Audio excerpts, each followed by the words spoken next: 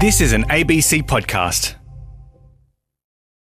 If vaping is here to stay, how should it be regulated? To make those kind of decisions, you need good data. We're going to look at the health effects of vaping soon. But first, a team of public health researchers at Curtin University has just published a new study into how vapes are marketed online. Professor Joneen Janci joins me now. Professor Janci, welcome. Hi, I'm Hilary. Hi. Now, you examined a number of websites in Australia and New Zealand that sell e-cigarettes. Did you have to be over 18 to gain access to them? Yeah, it's interesting, isn't it? You know, we're operating in a really regulated environment where it's you should not be able to sell e-cigarettes, whether they contain nicotine or no nicotine, to young people aged 18 years and less. Yet what we had a look at some websites, about 20 Australian New Zealand websites online, and found some disturbing opportunities around the ease of accessing these products, with anyone simply needing to press a button, say they were 18 years old, enter the site and make a purchase. And what kinds of products were on offer? Oh, there was all types of products. You know, the world's your oyster. There were disposable, there were pod-based. There were even starter kits for novice. So when you wanted to kick off your a vaping habit, then you could buy a nice little bundled up package. There was e-liquid, and of course those very attractive flavours that appeal to young people and indicate that they're harmless, you know, like Chocolate Crush. We found over 1,000 flavours. Marketing strategies, price discounts, free delivery, loyalty programs, and you could make payment via a number of options, whether that be a bank transfer or PayPal, and have your product delivered. Joneen, was it possible to tell which products had nicotine and which didn't with any certainty? There were products that indicated they contained nicotine, and it happened that the more products that were available were on New Zealand websites, but Australian websites still contain nicotine.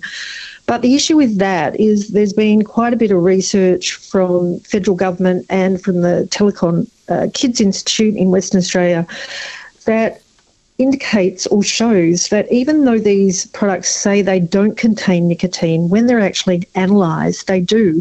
So then you have people being exposed to nicotine and the addictive properties of nicotine without even knowing that they are. We're speaking with Professor Joneen Janci, who's part of a team of public health researchers at Curtin University. They've just been looking into the kinds of claims that are made in the online marketing of vapes, what they say they can do and what kinds of products are available. How would consumers be finding these websites, Professor Janci? Is there a kind of particular online pathway they're following? You know, it's very easy to find them. You simply go onto Google and put in vapes and you'll come up with a range of retail sites. But probably the other concerning thing is that around young people who spend considerable amount of time on social media, we've done some research into Instagram and TikTok. And once again, these posts on Instagram and TikTok lead to retail sites. So it's another opportunity for these retailers to reach young people and new markets. Let's have a look at some of the specific claims. We'll look at their veracity soon in the program, but with you, Joneen, what kind of comparisons do vape marketers make with their products and tobacco?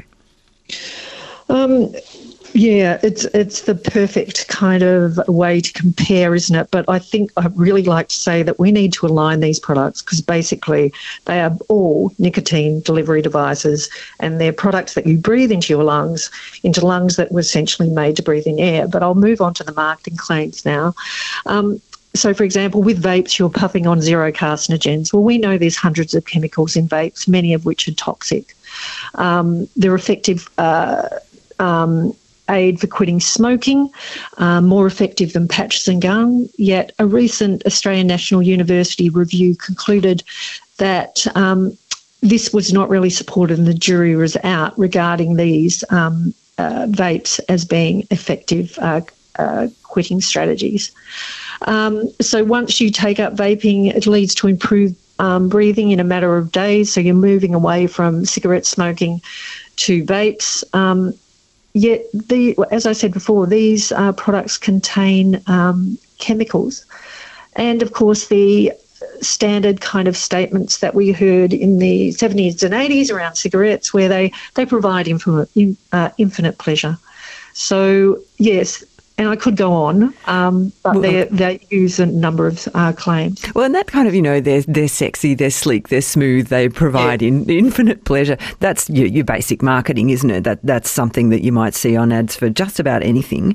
What kind of a public health problem do you think this is, this kind of particular kind of marketing environment? I think that it seems to me to be very unregulated and not there's not good monitoring, and it needs to be really reined in. The tobacco industry is looking for new markets because they want to secure business and profit. And so ultimately they want new customers, and the perfect customer is someone who's younger because then you've got them for a lifetime. So there definitely needs to be immediate action around the information and how these products are promoted online. Professor Jantzi, thanks so much for sharing the results of your work with us today. Pleasure, Hilary. Thank you. Professor Joneen Jantzi is part of a team of public health researchers at Curtin University. Their new study is just out. So that's how vapes are being marketed. What kind of options exist around regulation, and how do we judge what is needed? Associate Professor Michelle Jonganellis is a Senior Research Fellow for Behaviour Change in the School of Psychology at Melbourne University. Michelle, great to have you with us. Hi, thanks for having me, Hilary. Are you surprised by some of the claims being made by these websites about the health, in quotes, benefits of vaping? Oh, gosh, I wish I was surprised, but I'm not. This is straight from the tobacco industry playbook from the 60s and 70s, where, seeing them as resurgent as ever, as Janine just pointed out, they really do need to addict a new generation to nicotine because the older generations are dying. The smokers are dying, and they need to maintain their profits. They need to meet their obligations to shareholders. And so it makes total sense to me that they are throwing everything they can and all their billions of resources to make these claims about their products. Now, the study that Janine was telling us about said, and I'm quoting, that there were outlandish and unsubstantiated claims about the health and the potential for helping you stop smoking. How worried should we be about that claim that it helps you stop smoking? Because there are quite a lot of health experts, I understand, who are keen to further explore whether it could help get people off cigarettes. Absolutely. I mean, and I think the problem here is when it comes to how equivocal they are being with their claims. So while there is certainly some evidence to suggest that these products can help people quit smoking, when we talk about public health, we're still very cautious. We like to wait. We want to make sure that, we've got a little bit more evidence before we start making those claims. Unfortunately, as soon as a claim, is made, or there is one little piece of evidence in the literature, the marketing, the industry really takes advantage of that, and then they start making more equivocal or unequivocal claims rather about it. So they'll use words like, this is proven to be safer. Now, as public health experts, we know that you never say that. So that's the problem with the claims, is that they make it very unequivocal so that they consumers have the impression that this is something that's, that's safe and that can help you quit smoking, when we know the evidence just isn't there yet. What about whether or not you can tell something's got nicotine in it? If it says it doesn't have nicotine in it, can you trust that? Absolutely not. So that's sort of the one message I'd like to get out is, if you are consuming a product that says it doesn't have nicotine, chances are it does have nicotine. We know from the research that about 60 to 70% of the products that are out there that say they do not contain nicotine actually do. So, we really need to be careful here. People actually don't know what they're consuming, especially, as a lot of the product that's imported. This is imported from developed countries. These products are being made in very unsafe conditions. So certainly we need to be careful with what we're consuming here. What is the relative amount of nicotine in an e-cigarette compared to a tobacco cigarette too? Do people understand how much they're consuming? Well, some of the anecdotally, what we hear from some smokers is that because the label tells them this contains 4 milligrams or it contains 6 milligrams, that they have greater control of the content. Unfortunately, what the mistake that they're making is that they're believing the label, and we know from the lab tests, we know from the TGA testing that actually what is said on the label is not what is in the actual product. We're speaking with Associate Professor Michelle Dronganellis, who's a Senior Research Fellow for Behaviour Change in the School of Psychology at Melbourne University, and who's been looking into vaping and e-cigarettes and the marketing and regulatory environment that they exist in Australia, especially compared to some other places. We'll look at that in a moment, but I'd be interested to hear your thoughts too. Here's a selection of the ones that have come through so far. It's not just the human cost of vaping. I see hundreds of discarded batteries lying around in old vapes, says one person. Sally writes, it's weird. Kids seem to have bought into the age-old rebellious teen smoker myth. As well, she says, I'm so often on a bus or train and vainglorious seems to these young users to not be included in the no smoking regulations. It's so prevalent. Arthur, who says he's an anti-tobacco advocate, says it's a tobacco rerun with the same players. It's worse this time because social marketing allows better targeting of kids. The government should try to stop it with media and then target the corporate executives who always stay low profile. I wonder what your thoughts are if you have used vaping in the past or do so now. Do you see that we could tweak the regulatory environment to make sure that vulnerable people are kept safer, or are you happy with the way it is? Michelle, do we know what the vaping rates are among the Australian population generally, and also, I guess, in those vulnerable populations? Yeah, unfortunately, when it comes to our monitoring, it's not great compared to other countries. So there are other countries who monitor more frequently, are collecting data yearly. Unfortunately, the latest data that we have is from 2019, the National Drug Strategy Household Survey. So, we're expecting rates to increase quite a bit when we get the data in either this year or next year from the most recent survey.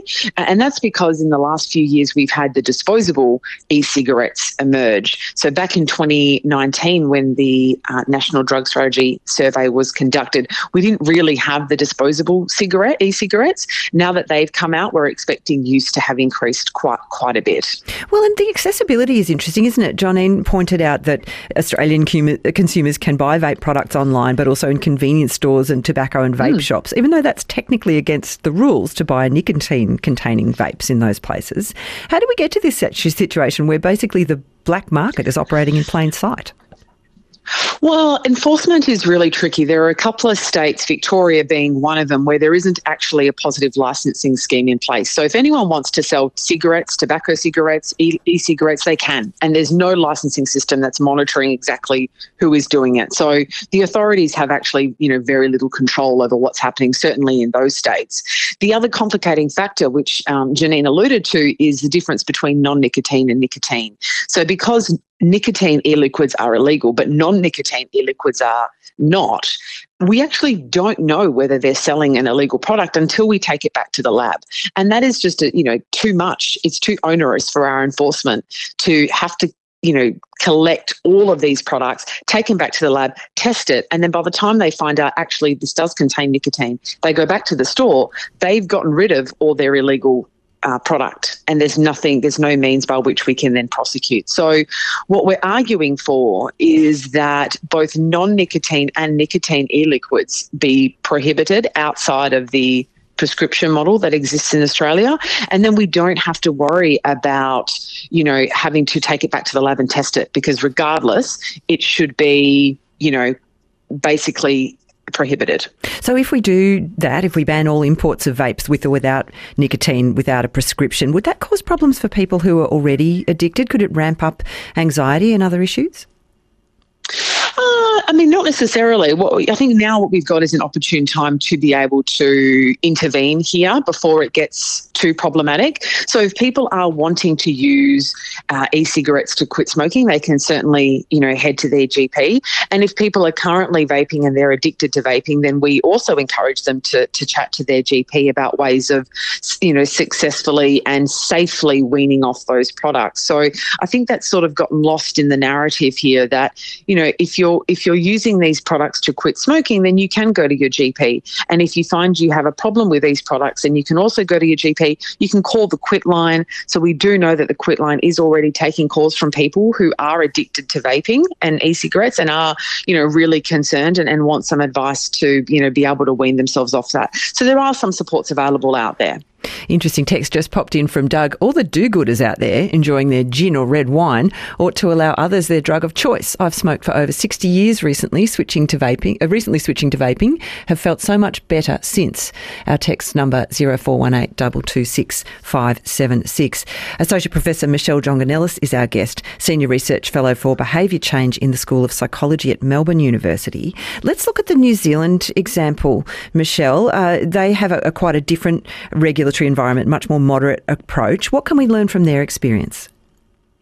Well, interestingly, New Zealand has found themselves in this position, I believe, because they lost a court case against industry to restrict these products. What we know is happening in New Zealand is that there's been a surge in youth use because of their more liberal environment around e-cigarettes. So, they've got youth use up to 15% now because of the widespread availability of these nicotine products. So, you will hear pro-vaping advocates argue that we should be adopting the New Zealand model and we should be adopting the UK model. But what they're failing to get across in that is the increase in youth use that these countries are now battling. Particularly, New Zealand is now having to attempt to close the gate well and truly after the horse has bolted. So they've started adopting, putting in some strategies to minimise use. So flavourings, reduction in the number of flavourings that are available. But some would argue that it could be too late, and what we should be doing in Australia is actually not following that and having to sort of play catch up. We can actually deal with this issue right now with really great policy. Pro-vaping groups, though, say that the drop in smoking rates in New Zealand since vaping was made more accessible is proof that vaping can be a positive for public health. What's your view? Well, there's that word again, proof, which they love to use, they love to throw around. What they're talking about, what they're looking at is correlation and causation, and we certainly cannot categorically say that the reason that those that smoking rates have decreased is because of vaping. There are other policies that are in place at the same time. Certainly New Zealand launched its smoke-free policies. They had a number of reforms that are coming out. I hazard to use the word proof to say that this is why this stuff is happening. Michelle, what would you advise parents to do if they find out that their child or a young person in their circle is vaping? Is there information they can point that young person to? Yeah, so there are some great resources that have been produced by the Lung Foundation, New South Wales Health, the Quit Victoria. They've got some great resources for parents, for educators, and for children. So I'd really encourage parents to head out and check those resources. We know that the general approach is to get angry or, to become punitive and to punish those children, but actually, that doesn't help. So those resources provide some excellent guidance on what to do, having a conversation with your child, finding out, why it is that they're using these products. We know from some research that kids are using these products as a sort of emotional regulation tool. So again, if your child is using these products to help them relax or to reduce their anxiety, there's something bigger going on that needs addressing. So like I said, Lung Foundation, Quit Victoria, New South Wales Health all have some great resources out there. I hope they're on TikTok too, the Lung Foundation, because it sounds like that's where the young people are finding the vapes. It's been a fascinating look at how this is all working. Michelle, thanks so much for your time. Thank you for having me, Hilary. Pleasure. Associate Professor Michelle Jonganellis, Senior Research Fellow for Behaviour Change in the School of Psychology at Melbourne University. You heard earlier from Professor John-Ian Janci from the team of public health researchers at Curtin Uni who've just put out this research on how vapes are being sold to us. Those resources that Michelle pointed to, if you've got a young person you'd like to help educate, New South Wales Health, Quit Victoria and the Lung Foundation all have information on e-cigarettes. And the texts are really interesting today. My friend who's 23 who vapes is trying to quit. It's proved really difficult. It's so much easier to vape everywhere, including her bedroom, at work and in public bathrooms. We've set up no vape zones in her house to try and make barriers to sneaking a vape. Another said vaping's only popular at all because it's highly addictive. It has nicotine. The fact they're misleading us about what the vape contains tells us they know it's not healthy. Because it's related to the tobacco industry of the past that's still legal, they've snuck in. How can we even countenance legalising an addictive product that's bad for our health? It's unconscionable. So that's one end of the spectrum of how we should deal with addictive substances. Spiro says, ex-pack-a-day smoker, now been vaping for 5 years. My experience is that vaping is a much healthier alternative. I've been mixing my own nicotine for years, but I've recently tried the disposable devices and I'm astonished as to how much nicotine is contained in them. Lovely to hear your thoughts on this, as always, when we talk about big issues on Life Matters. ABCRN helps you understand the world. Find more of our stories on the ABC Listen app.